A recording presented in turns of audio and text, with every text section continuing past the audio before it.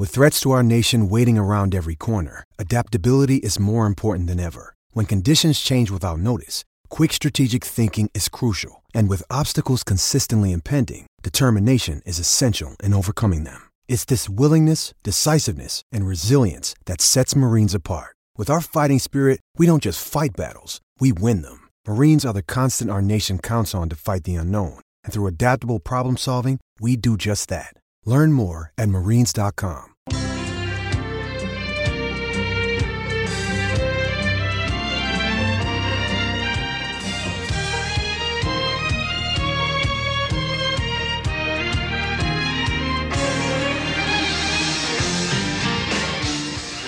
What's happening, everybody? Welcome into a brand new episode of Crossed Up. Anthony Sanfilippo is here, and I'm Bob Wankel. And Anthony, the Phillies, they're hitting home runs, they're winning games, they're pulling ahead in the wild card race. Are they going to leave everyone else in the dust? Are the Phillies going to cruise to the top spot in the National League wild card when it's all said and done? And more importantly, how are you holding up? Because you have been down at that stadium, by my count, let's see.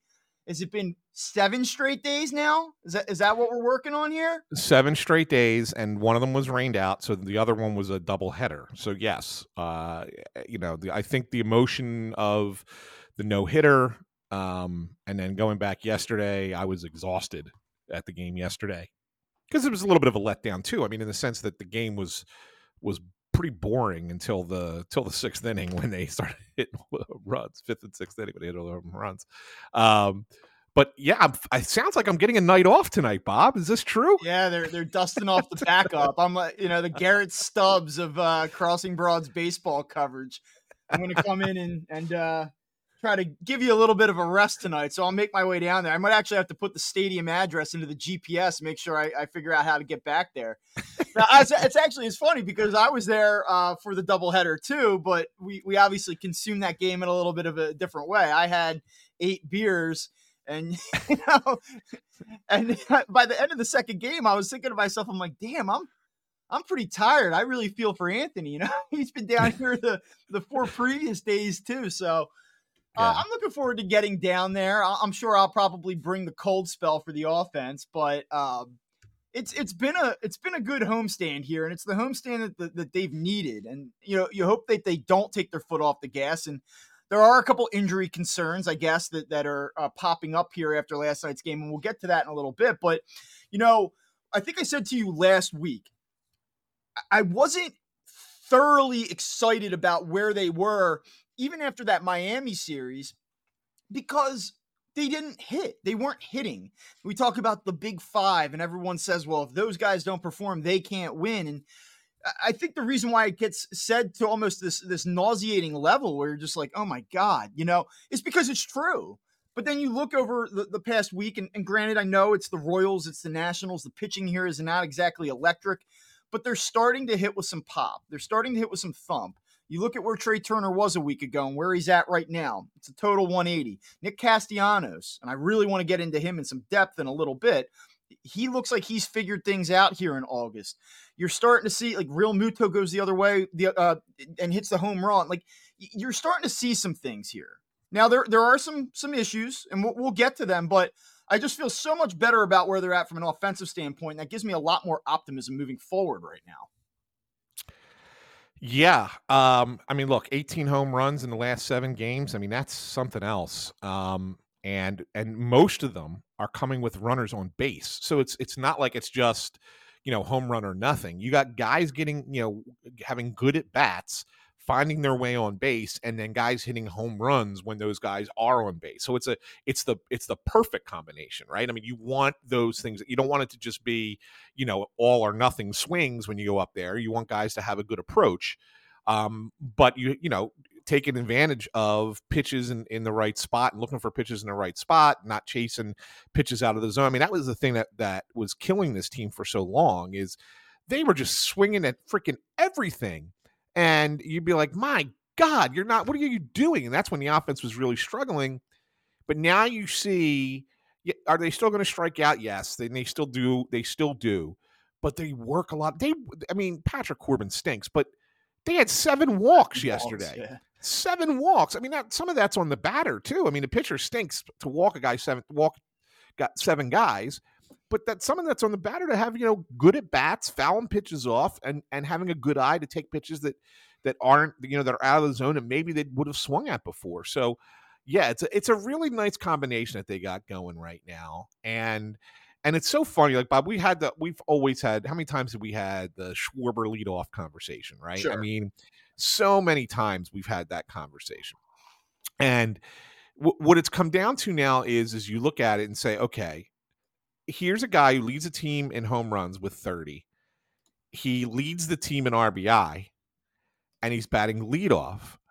Well, if you look back a year ago when he led the team in home runs at 46, he had the lowest RBI total in the history of the game for someone who had 46 or more home runs. He had 94 RBI last year. So that meant that there weren't as many guys on base. So this is a testament to the depth of the Phillies lineup this year, that the bottom of the order is getting on base and allowing Schwarber the opportunities to drive in more runs. Plus, he's also second in the league in walks, I think he at this point, right? So, I mean, there is, it's weird to have a 180 hitter leading off. It really, really is. I get it. I understand it. But for the way that this lineup is constructed, it makes a lot of sense.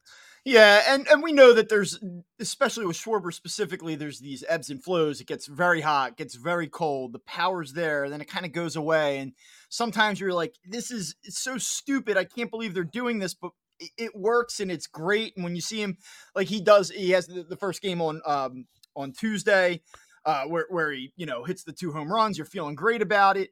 And then, there's going to come that time again where he goes a week, like we just saw, and he's in the middle of a 4 for 51. And you're like, why are they doing this? But when you look at the net, it just seems to continue to work for them.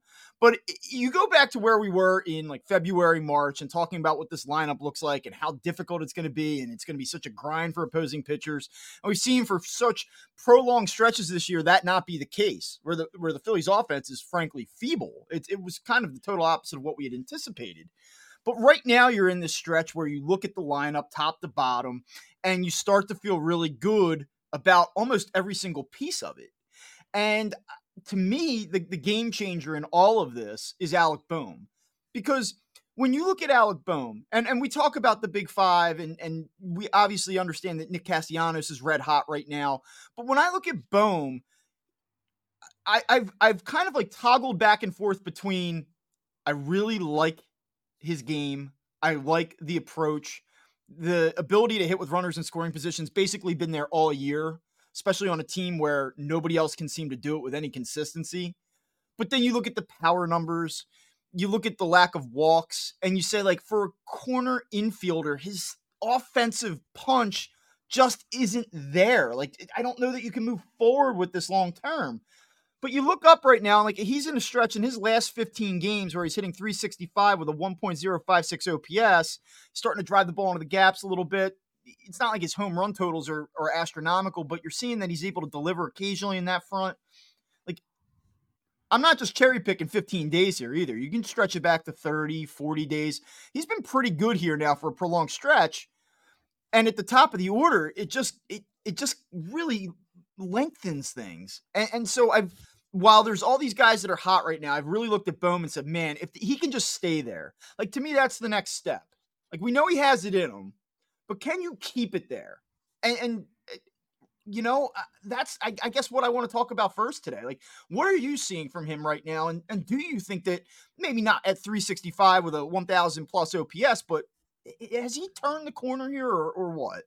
Yeah, the thing of it is, Bob, the one thing that I really, really like about him is I really think that he doesn't get cheated in his at-bats, right? Like, I don't think he goes up there and wastes anything. Like, I think when he goes up there, every at-bat, the guy has a really good approach to the at-bat. Rarely do you see Alec Bohm go up there and it's, 3 pitches, strikeout, or swings at a pitch, takes a pitch and then swings at a pitch out of the zone and hits a pop-up. I mean, yeah, look, the guy makes outs. I mean, sometimes he beats the ball into the ground too much. We've talked about that in the past too. But I really see like a consistent approach at the plate. And so I think that's why he's so good if you go through the whole season with runners in scoring position, because he has that ability to work an at bat and to really be selective and, know how to waste a pitch, like, all right, I'm just going to foul this one off and go after another one and keep fouling them off. And then actually, drive a ball up the middle. The most important thing with Alec Bohm that I like is he uses the whole field. He can hit the ball anywhere. And I think that's what makes him an ideal two-hitter at this point for this team. So do I think he can keep up a good enough pace to stay there for the rest of the season? I do. I do still wish that there was more pop, more drive to his swing, and we've seen a little bit of it. He had the home run the other night, right? We see it come out every once in a while. But you know what? If he ends up being, maybe that's just because we see his frame, right, and his size, and you say there should be more there. If he ends up just being a guy who is consistently getting hits and getting on base, and he's a clutch hitter for you, and he's batting in that 2-hole, and he's going to get pitches to hit because he's batting in front of Harper, and he does what he's supposed to do with them, fine. I'm good with it. I'm really, really, really good with it. I don't have an issue at all. He is on pace for 17 home runs and 102 runs batted in. Yeah. And, I say, like, in a perfect world, you want a corner infielder to hit 25 home runs and hit a ton of doubles. And is he a little bit short in that front? Sure. But, like, it's not like he's hitting 10 home runs here, Correct. So there has been some growth there. I don't know how much more untapped potential there is in that front. Maybe a little bit more. Like, could he be a guy that over the next 3 seasons hits 20 homers a year? I don't think that that's an impossibility. He's sort of knocking on the door of that right now. So it's not like he's woefully inept in terms of power potential, but he isn't that pure 25, 30 home run guy that you thought you might have when he first came up. But really just kind of impressed with where he's at right now. And the other guy that I'm really impressed with is Nick Castellanos. And we've had discussions on the show. We've had discussions privately. We know that he's been streaky since he's been here. And we know how much confidence and feel plays into his production. I mean, he's talked about it, and he's talked about it numerous times. And when you look at what he went through during the month of July, it was hard not to feel like, hey, number one, mechanically, he's a mess. The timing is way off, but the stretch was so prolonged and it was so ugly for so long. And we had what we saw in 2022. You could not help but wonder. I mean, it's not to be a hot take artist. It's not to be like a doomsday guy, but it was hard not to wonder if everything positive that happened to him the first few months of the season, if it was all being undone. Like, was the confidence shot? Was he going home at night and saying, like, I'm totally lost again? Here we go again. And he's proven that that's not the case. And, you've been the guy that's talked to him throughout the course of the season. I feel like you have a good rapport with him specifically. And you've, I think on the show provided some pretty good insight to where he's at as this season has moved along. But I did text you. It was funny. Like, there are certain things that you see from different angles. And sometimes in the press box, I don't think that you get the best look at certain things.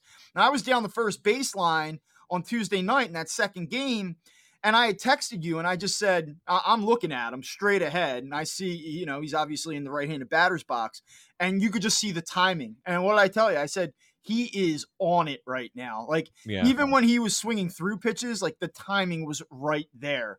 I mean, he's figured it out. Like, it looks real here. Yeah, it does, and that's a good thing for the Phillies, and because July was an awful month for Nick Castellanos, and I don't know if it was it's so weird with him. Like, I like, he just has this thing where sometimes when he starts going wrong, that I think that they've figured out, like, he needs some kind of like outside comforts to kind of like bring him back. Right, to kind of get, it's weird. Like, every time, and I don't want to make light of this because this is I think a legitimate thing. I've never seen an athlete in all of my years covering Philadelphia sports have their kid around as much as Nick Castellanos has Liam around. Right. And the kid is not a distraction by any means. He's, if anything, he's like an ambassador, at least at this point, for the Phillies. I mean, he's just awesome, this kid. And the players love him. They consider him like part of the team. Like it's really cool to just watch that dynamic, right? Just in the clubhouse. But I think that's part of it. Like, it makes him feel good that he's got his kid there with him all the time. Or when he went to Miami and he called his brother and his best friend or whatever, who always throws BP to him, and they went to his home batting cage in his house. And they were having beers until like 1 a.m, just swinging and getting his swing right. And then all of a sudden he goes on an 11-game hitting streak after that. And he's putting balls out of the yard all the time, and he's got his timing down. He's not chasing pitches out of the zone again. It's like there are comforts for Nick Castellanos that have nothing to do with baseball that makes him a better baseball player. And I think that they've identified that, and they're going to try and make sure that those are always provided to him so that he can stay on this path. Let me give you a couple quick numbers here. He's currently on pace for 28 home runs and 102 runs batted in. And if you go and look at his career numbers, only once has he hit more than 28 home runs, and that was in 2021 when he hit 34 for Cincinnati. So he's right there in terms of one of his best power years ever, and he's never knocked in more than 101. So if he does finish at 102, that's a career high. When you look at what he did last year, he finishes the season with, 13 home runs, 62 runs batted in, and he missed some time last year. But this was the player the Phillies thought they were getting when they signed him. And it's been so refreshing to see, like, okay, you're not getting the reduced version of him. Like, I think if I would have said to you back in February, if we just get like 80%, 70% of what we thought Nick Castellanos was going to be, would you take that right now? Because last year was such a mess. But you're actually getting really essentially the best version of him. Now, when you look at OPS, like, yeah, I mean, sure, you go back to 2021, it was a 939 OPS, right? Like, is he there? He also hit what? What did he hit? 320 that year? 315? He hit 309 with a 362 on base percentage, but he slugged 576. Like, yeah, that's going to probably be the best, year of his career. So, but you're still getting something in line with what his peak performance is. And he's carrying him right now. I mean, you look at what he's done this month, and I mean, he's been phenomenal. He's hitting 302 in August, a 1.039 OPS, 6 home runs. I mean, he's been that middle of the order force that this team needs him to be. And I talk about what it's going to look like in October. What's this team's ceiling? If it was going to be, we have to pull Nick Castellanos into the postseason again, I tell you, I wouldn't be really enthusiastic about what's going to happen. But if he can be this guy, or even something reasonably close to it, oh man, this lineup just has a totally different feel to it. He has I didn't even realize this until I just looked just now. He has the highest slugging percentage on the team. He's higher than Schwarber in slugging. Amazing. Which I didn't think was possible, but I guess, Schwarber doesn't do anything, doesn't have a lot of extra base hits other than the home runs. Whereas Castellanos is still, he's got 26 doubles, leads the team in doubles as well, right? But the interesting thing is with the power surge here, with not just Castellanos, but with the entire team. If I remember correctly, Bob, if we go back, I don't know, it was maybe a month ago, maybe a little bit more than a month ago. Kyle Schwarber had hit whenever he hit his 20th home run. It was the episode right after he hit his 20th home run. We asked, how many Phillies will reach 20? And we didn't think anybody but Schwarber at that point. Yeah. Now, Castellanos got there, and the way he's going is, like you said, he's on pace for 28. I know Turner's pace is not 20 yet, but if Trey Turner keeps hitting the way Trey Turner's been hitting for the past week, he could get to 20. He's at 12 right now. He could get to 20. Real Muto's at 14. I think he's got a shot at 20. So all of a sudden now, you got guys that are going to get to the. If at the end of the year you got Kyle Schwarber at 42 and Nick Castellanos at 28, and Turner and Real Muto at 20, and then Harper's starting to get a little bit of pop back, right? Maybe he gets to 15, but he's on the upswing. Yeah. You're there, man. Yeah, just based on pure pacing, Turner's on pace for 17, Real Muto's on pace for 20 on the nose. Yeah. So, yeah. But I think, like I said, I think Turner he's on pace for 17 only because of how bad the first half was, right? But so I think if he could just keep doing what he's doing and become the Trey Turner that everybody expected him to be, I think he'll hit more than 5 home runs the rest of the year. Speaking of Trey Turner, where are you at on him now? Certainly we talked about the fans and that whole thing on Tuesday, and we don't need to go back down that road, but you look at his last 7 games now, I guess this homestand, and he's 10 for his last 27. He has 6 extra base hits, 4 doubles, 2 homers. He's knocked in 8. And kind of almost even more refreshing is that in 28 plate appearances, he's only struck out 4 times. So that lets you know that there's been a little bit more of a competitive nature to his at-bats, too. He's not just freely swinging at absolutely everything and just becoming this automatic out. I'm sure that there was probably a point in April where the batting average over 7 days was better. He's maybe had better 7-day stretches this season. If he has, I don't necessarily recall it. I guess he had a game back. What was it in early June, maybe, where he hit 2 home runs against the Tigers. Like, I know he's had his moments, but is this the best we've seen Trey Turner this season? And do we think that he is now Trey Turner again? Like, how do you read this? Well, it's certainly the best we've seen Trey Turner because it's been consistent, right? I mean, like and it's exactly. I was glad you pointed out that he only struck out 4 times, because those at bats have been so much better the past week, just so much better. He's not out there just trying to hit any pitch that the pitcher's throwing. He's being selective. He's going after pitches that he knows he can hit. And yeah, are there still a few that, are just not like, oh man, what are you doing there? But at the same time, you're going to have that all the time. I mean, that's just the nature of pitching and hitting. Sometimes the pitcher wins, right? I mean, it's okay. It's okay. Even if you're the best player in the game, you're going to get beat by the pitcher sometimes, right? So on those at bats, you go, okay, fine, good on the pitcher. But yes, I'm seeing a much flatter swing by Trey Turner. He's not uppercutting a lot of things and popping the ball up and hitting those lazy fly balls with as much frequency. He's not chasing as many pitches out of the zone. So yeah, I this is good. Now, we do have the caveat, like you said at the beginning, that it's the pitching staffs of the Royals and the Nationals. This weekend will be an interesting one because the Twins actually, they're not a great team. They're winning the AL Central only because the AL Central is the worst division in baseball. But if nothing else, the Twins have good pitching, and he's going to face some decent pitch. Now, let me put a little asterisk because Dallas Keuchel is not a good pitcher, and he's pitching tonight. But the other 2 guys that they're going to get Lopez tomorrow, and they're going to get Gray on Sunday. They're decent pitchers. So if he keeps this through the weekend, you say, okay, that's pretty good. That's pretty good, and that's a nice homestand, and that could kind of get you to be. To stay at this way going forward, and the Trey Turner you expected when you signed him is now finally showing up in August. One other quick question here, because we just mentioned JT Realmuto, and there's a couple different ways that you can look at this. I guess I think that the consensus here is that he's had somewhat of an underwhelming season. He certainly had a good game last night, but when you look at it, like. He's still, the OPS is 767. He's hitting 246. He's still pretty good defensively.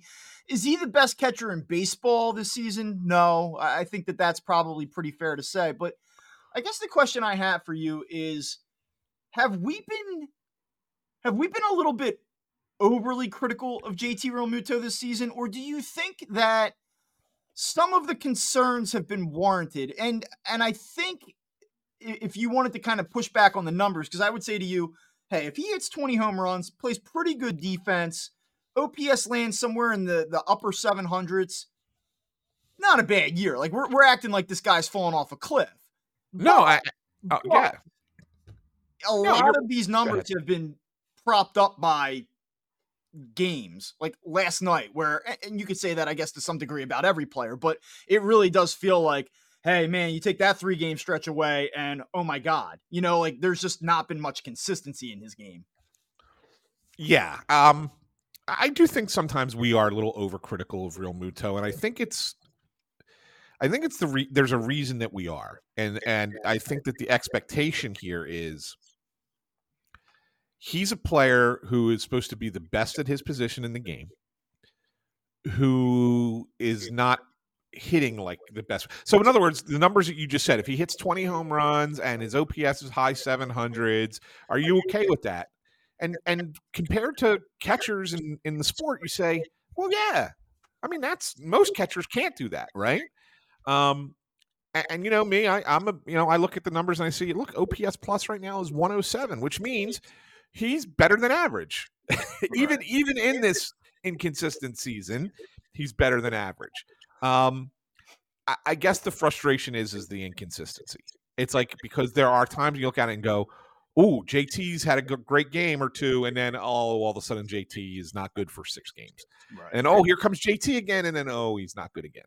And I think that's where we tend to get a little bit more critical of him. And so I think your question is certainly fair, that it would, if he got to these numbers at the end of the season, if this is what he is, like you just said, high 240s, 250 hitter, 20 home runs, and 770 OPS, 775 OPS, I would say to you that that's a down year. But if those were his numbers and he was just consistent with that to get to that, and it wasn't just these wild swings between great games, bad games, I think that we would be a little bit more acceptable of it than we are. And I think that that's kind of but I think it's really astute observation by you to identify why maybe we are more overly critical of him than others.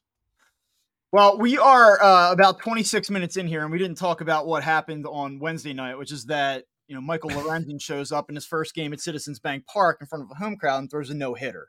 And it was a crazy night. You wrote a great story. Thank you. Where you talked about nights like that. You always remember sort of the context of it, where you were at personally. What were you doing? What do you remember about that day? And you don't remember other days, but you remember where you were when special events like that happen. And it sort of just popped up out of nowhere, right? Like there was no, even like in the 5th or 6th inning, you're kind of like, yeah, he's doing it, but the pitch count's kind of up there. His stuff isn't electric. Like, and it happens. And so I guess we can dive into it a little bit, but here you are 2 days out now. I mean, what's your sense of what happened on Wednesday night? I first of all, I just got to say, to actually finally be there for an individual no-hitter, regardless of the team. I've never been at a no-hitter that was pitched by one person. One guy, yeah, because we were both at one last year. We were both at the one in the World Series. But to actually physically be in the building for that was really, really, really cool. Of course, it made it better that it was a Phillies pitcher in front of a Phillies crowd, right? So that's the vibe and the emotion was awesome with the crowd. But I've always wanted to see a no-hitter thrown, and I just never have. And so in and of itself, right? Just the build up and the drama of, will they let him do it? Can he do it? And then he does it. I think that makes it that much better, right? And even for me, like to sit there, like, because I'm monitoring Junior Marte like for 2 innings. I couldn't tell you one thing that the Phillies did at the plate in the 7th and 8th inning, because all I kept looking was to the bullpen. Is Marte throwing? Is he throwing hard? That decision to leave him out there like went against every physical mental fiber in his body reaction of Phillies decision makers. Like they probably had to strap themselves down. Like they probably had to be restrained on the bench, Well, it was absolutely, because I was convinced. I'm like, 100 pitches after 7 innings. I don't know. And then I'm watching Marte, because he got up right away. And it was just kind of like getting loose. He wasn't really throwing. And, then he keeps looking in, and then he's like waiting. And then, I don't know, that's 1 out. And then at 2 outs, he starts throwing. And I'm like, okay, here's what I think is going to happen. And I turned to Tim Kelly, who's sitting next to us from Phillies Nation. And I said to him, Tim, I think what he's going to do, because he's at 100 pitches, I think he's going to let Lorenzen come out, face a batter, and then remove him from the game so that the crowd can give him a standing ovation for having pitched 7 1/3 no-hit innings. That's really what I thought was going to happen, because I just thought the pitch count, there's no way he's getting through 2 more innings with 100 pitches through 7.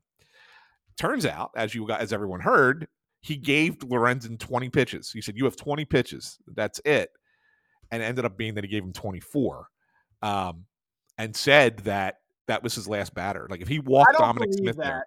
I don't believe that, for what it's worth. Wow. I think that he had 2 more. Like, if there's a walk there and then there's another walk, yeah. I mean, I think it does reach a point where you just say we can't do it. But I just can't believe 2 outs, 9th inning, puts a man on. That's it. I think you almost run the risk of, like, revolt. Not that they would all turn on Rob at that point, but right. I think that you have to have some feel, like, and to their credit, I think they exercised the feel for the moment.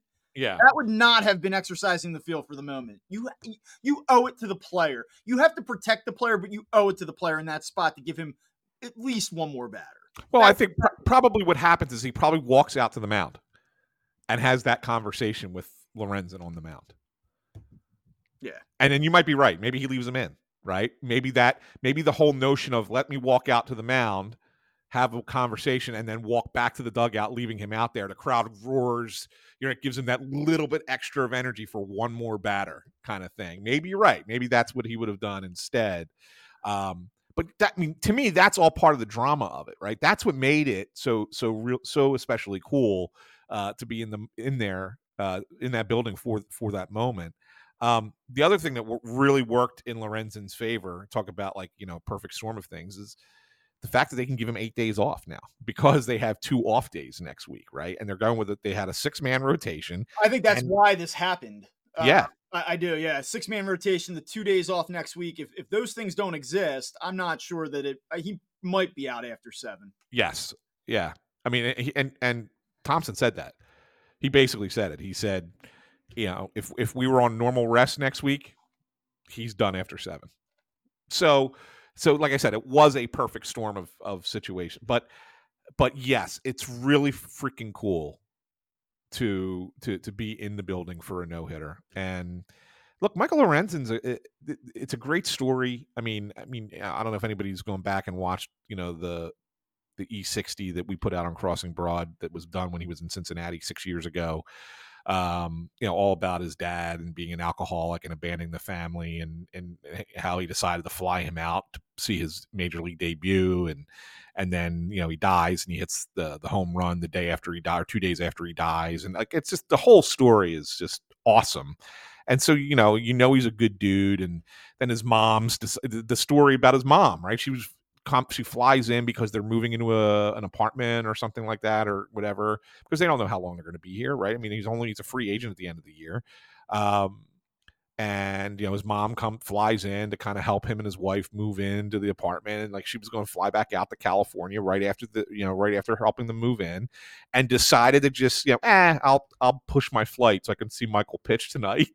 And then she's there losing her mind, like in the crowd. And NBC Sports did such a good job with the TV coverage that night. I usually rip that network, but man, they did a hell of a job with the no hitter. So like the whole thing is just, I don't know. It is one of those things where we're all gonna just remember where we were, what we were doing when it happened, and it's something that's really special to the sport of baseball. What happens after the game? You go in, you're obviously, the media is not allowed in while Rob's giving the toast, and then he's saying thank you to the team, but you come in a couple minutes after. But what was the sense in the clubhouse afterward? And we know so much of what happened last year was sort of vibe oriented. Like we know that there was this feeling captured in that clubhouse. It was like, I don't want to say it was lightning in the bottle. I don't want to diminish what that team was. Like, I feel like that sometimes we have a habit of doing this where we're like, well, the fans and Red October, and it was a magical ride. And like, all those things are true, but the players still had to perform when the chips were pushed in, right? But I do wonder, are we starting to see like those same intangibles and vibes be conjured up here. Like, it's starting to feel like old times again here a little bit now. I'll give you some color because I think that this will really help.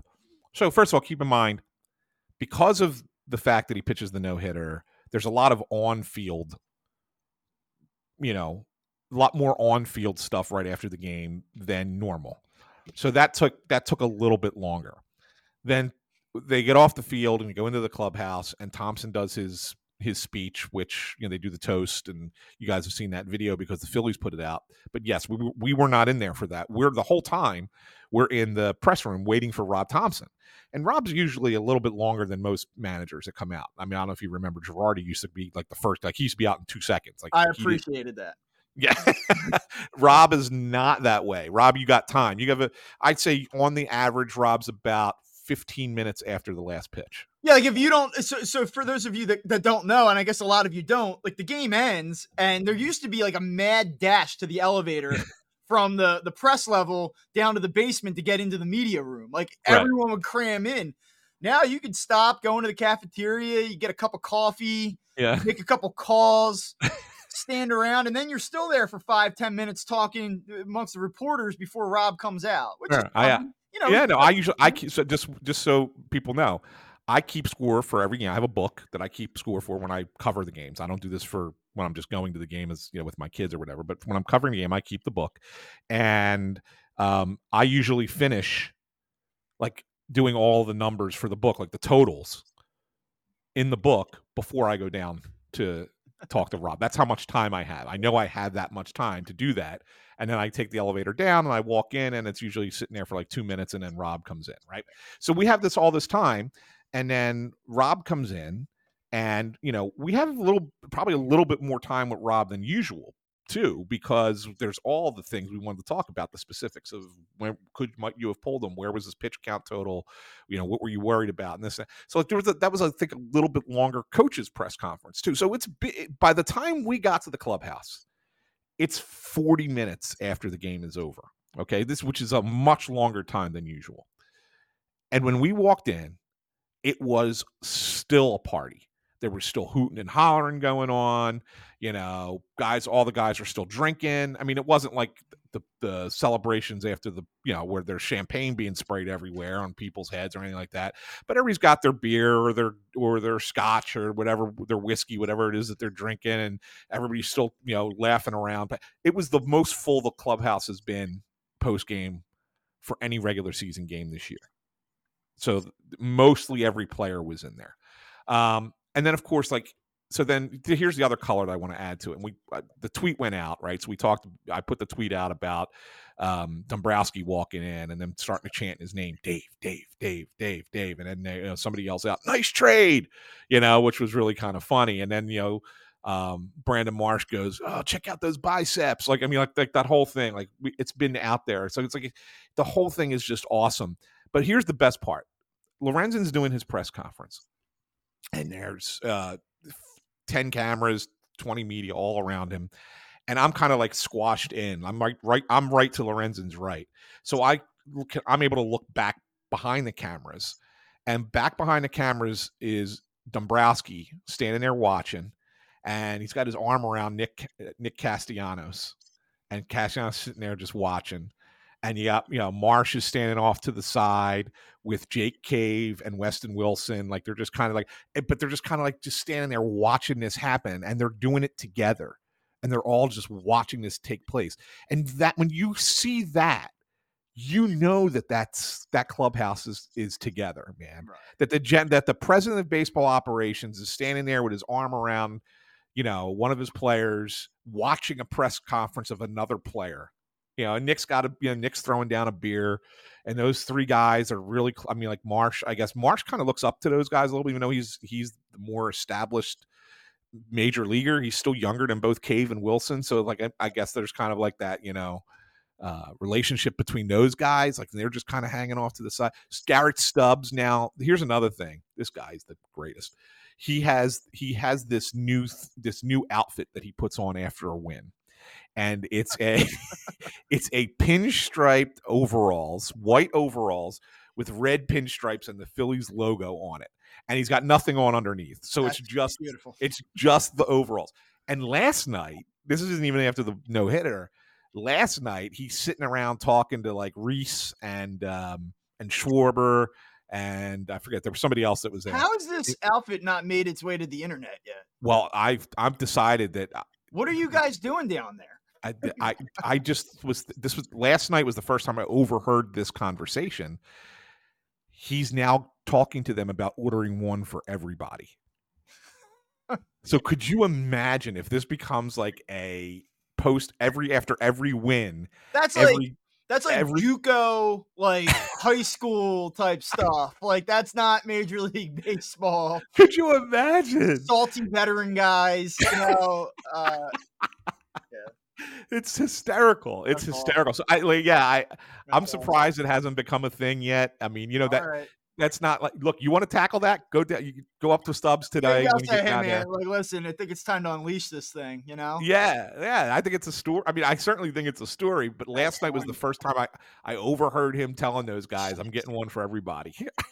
Yeah, well, I mean, listen, you talk about a heck of a trade by Dave Dombrowski. At least they're 2 starts. Michael Lorenzen, 17 innings pitched. I mean, he goes 8 in his first start, comes back and goes 9.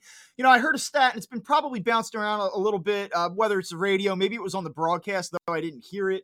The Phillies have 5 starts this year in which their starting pitcher's gone 8 innings or more, and 2 of them have come from Michael Lorenzen in his 2 starts. But 17 innings pitched, 6 hits allowed, 2 earned runs, 10 strikeouts, 5 walks.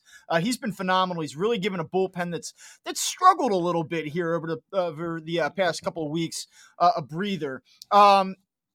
And then that brings us to last night. And I wanted to know if I was actually surprised that you were going to be able to wake up on time to do this podcast this morning because one, I mean, listen, like we said, you've been down at the stadium the last 7 days. I know you're tired. You're working a lot. But 2, you spent a lot of energy on Twitter last night waving the pom-poms for Aaron Nola. I mean, you were very excited. Taking what I thought was quite a victory lap after a 5-inning performance by Aaron Nola. I don't think I took a victory lap by any stretch of the imagination. I'm just messing with you, but all I think I did was call somebody out for their constant badgering of the guy because he threw 22 pitches in an inning. I know. And listen, again, it was a game where Aaron Nola gets very little defensive help, and made his life a lot harder than it needed to be. What was your impression of Aaron Nola last night? Because I'll give you the from afar take, which is I'm not going to ding him for not getting that deep into the game or only, allowing a run. Like, given his results over the past 5 starts, I thought last night was a step in the right direction, even if it wasn't a masterpiece. Mm-hmm. He just sort of looked like he labored through that game a little bit. He just doesn't look sharp to me. Credit to him for limiting the damage, I guess. Well, I felt he labored early, especially first inning. I mean, the first inning was like, okay, this could go off the rails quick, and it didn't. And the one thing I think that people miss a little bit sometimes and it has nothing to do with Aaron Nola, but more so with the Washington Nationals because they stink, right? But they are one of the hardest teams in baseball to strike out. They are the hardest team in the National League to strike out, and they're second, I think, overall in baseball when it comes to striking out. So they don't strike out that much. They're the second best batting average in the National League behind the Braves, which is crazy to me. Like I when I looked that up, I was like stunned. They don't have a lot of power. They don't have a lot of. It's the same thing with Miami. The batting average is great. They don't score any runs. Right. So, but that kind of team, a team that doesn't strike out and a team that gets a lot of hits, is the kind of team that you're going to end up throwing a lot of pitches against. Right. And so, like, I look at that and say, could he have? Would it have been better if he got through 6? Yeah. And they tried to get him through 6, right? I mean, he sent him back out for the 6th inning despite having thrown 94 pitches through 5 innings or whatever it was, 97 pitches through 5 innings.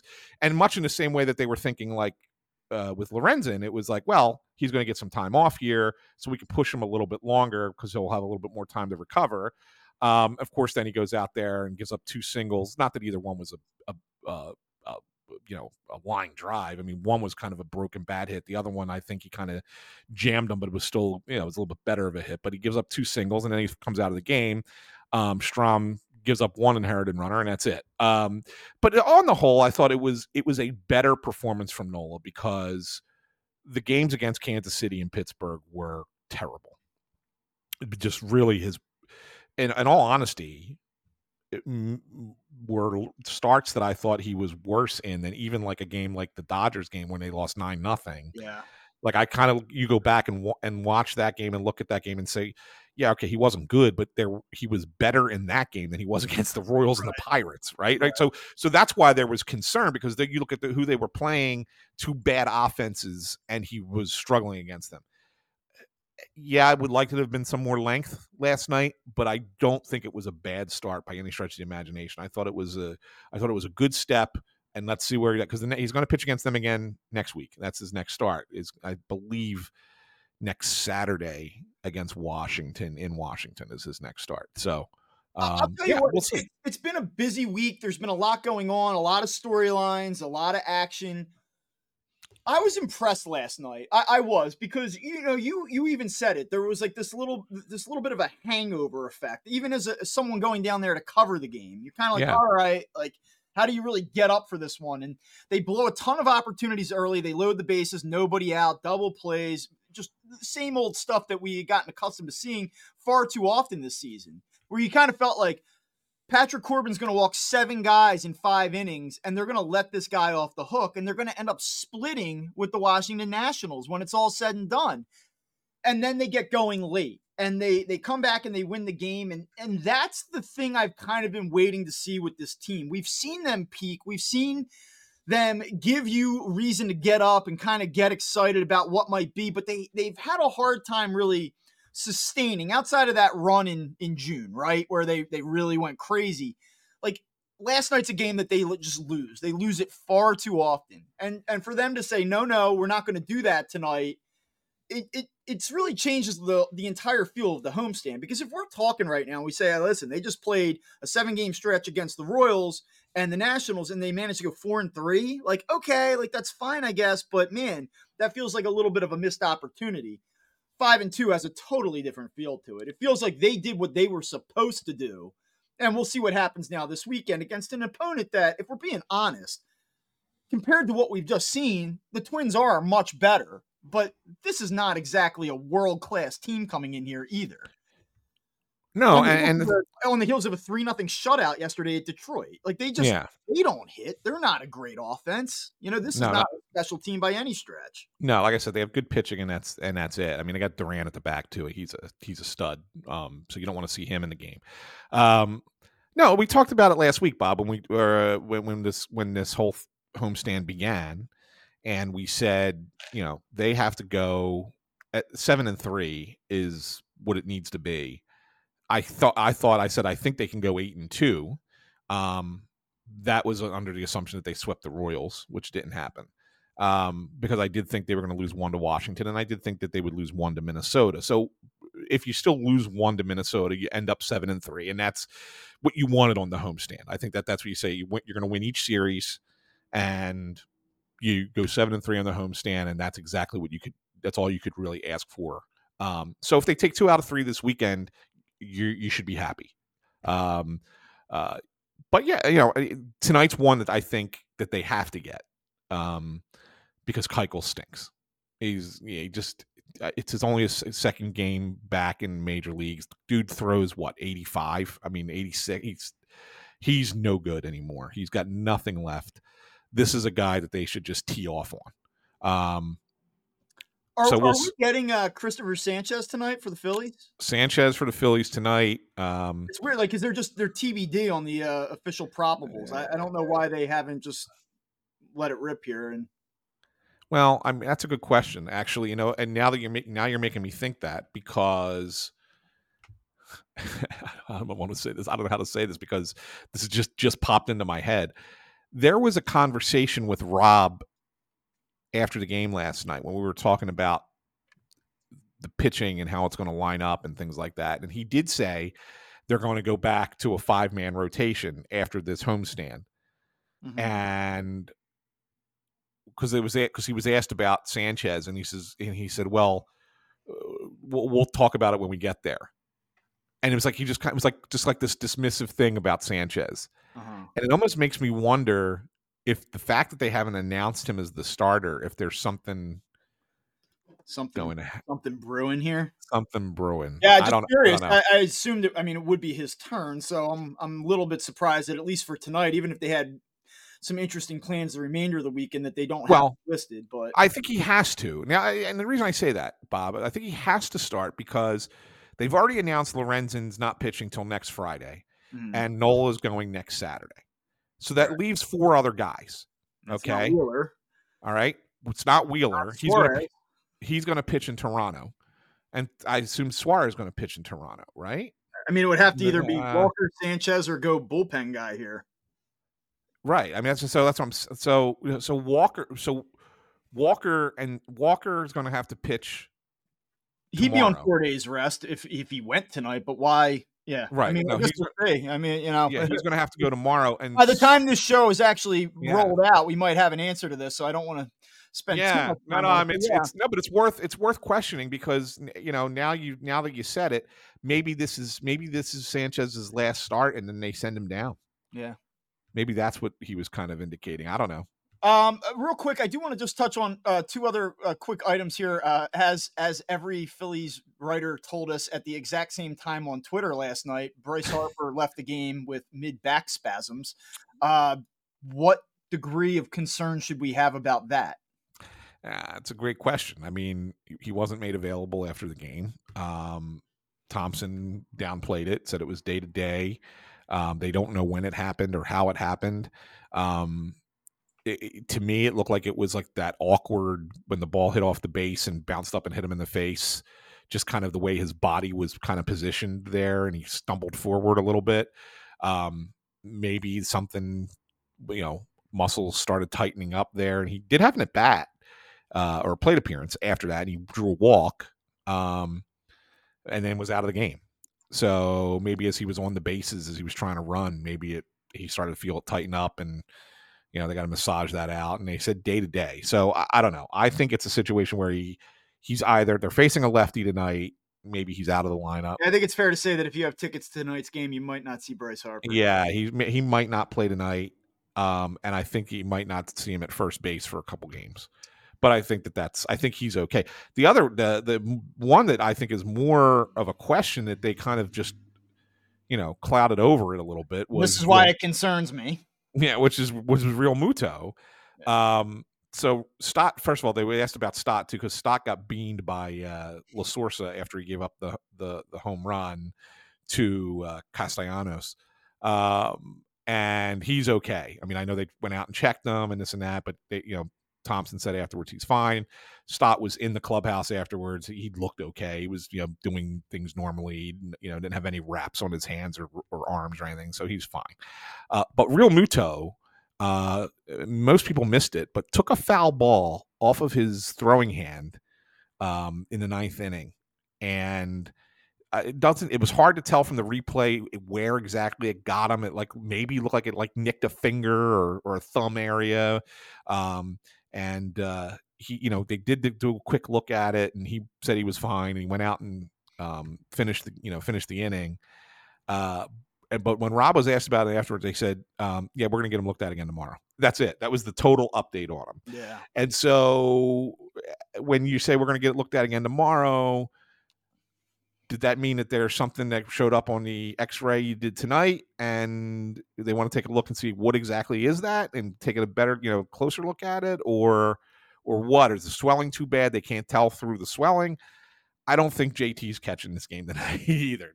Just my prediction. I could be completely wrong, but just my prediction. Well, needless to say, any world in which Bryce Harper and JT Realmuto are both out of a lineup, and if it happened to be for a few days, it's going to make winning this series a little bit more difficult. I will say that. Yeah. All right. Well, let's hit it with one last thing here and wrap it up. Well, so one last thing tonight is one that I thought about bringing up on the last episode, but it had not really blown up until right after we recorded. And so I figured I'd bring it up now. But this whole thing with the Orioles broadcaster, Kevin Brown, has to be the most ridiculous decision by a professional sports team about one of their own employees I've ever seen play out in the public. And the fact that the Orioles have not responded to the overwhelmingly negative response, not just from the public, but from broadcasters of every other team and media members from across the country is mind-blowing to me. This is public relations 101, and they're just like, we're not saying a word. Now, Kevin Brown's supposed to come back on the air tonight. Going to be interesting to hear what happens if he says anything or if he's been told you can't say boo. It's must tune in TV for the start of the Orioles game. But my God, what is John Angelos and the Baltimore Orioles thinking for doing what they did to this poor guy? So a few things. One, when you see these clips on Twitter, like this broadcaster has been suspended, and you press play and you're waiting for it. You're waiting for oh God, he really said that moment. And you're listening to this, and then it ends, and you just say, well, wait, what did I miss? Let me go back and play it again. and so you play it again, and you go, he didn't say anything wrong, right? You probably know that these statistics that he was rolling out about how the Orioles had struggled against Tampa Bay for so long, they're doing something this year that they had not done in a very long time. All of this information was in the team's game notes. Yep. All he did was basically recite the game notes on air. It's something that you wouldn't even think twice about. And on top of that, Bob, there was a graphic built. Yeah. So it was there was a collaborative, like it's not he went rogue and just started talking. Yes, by the way, the Orioles, this team has really been fucking terrible for a long time against Tampa Bay. So everyone, you should really appreciate this turnaround. Right, that's my point. This was a concerted, thought about, planned out effort. Now, the other part of it though is you talk to, and I have some friends that are Orioles fans and they're really excited about the team this year, and they don't quite hate ownership the way they had previously because, one, they're winning in the present, and two, they have wave after wave of prospects coming, and this thing looks like it's going to be sustainable for a few years, even in that division. But there has been a long-running sensitivity from that ownership group about their perception of being cheap, and I guess they felt like this is highlighting our approach over the past few seasons, that we didn't spend money. We weren't doing what we were supposed to do. Like there's just this hypersensitivity to the team's recent failings. And so there you go. Now, here's the other part of it though. That announcer is very highly regarded around the sport. And if I'm him and I'm coveted by other outlets, other teams, I don't know. I probably take the high road tonight. I probably don't address it. And then I get the hell out of there. I say, I'm good. If you're going to do that to me, it's the type of thing that as a professional, if people like me that much, if people think I'm that good at my job, I'm young and up and coming. Like there's a lot of people that think he could be a prominent national voice moving forward. Yeah. I immediately start looking for my next move there. Yeah. The only thing that I was told yesterday is they just signed him to a multi-year contract.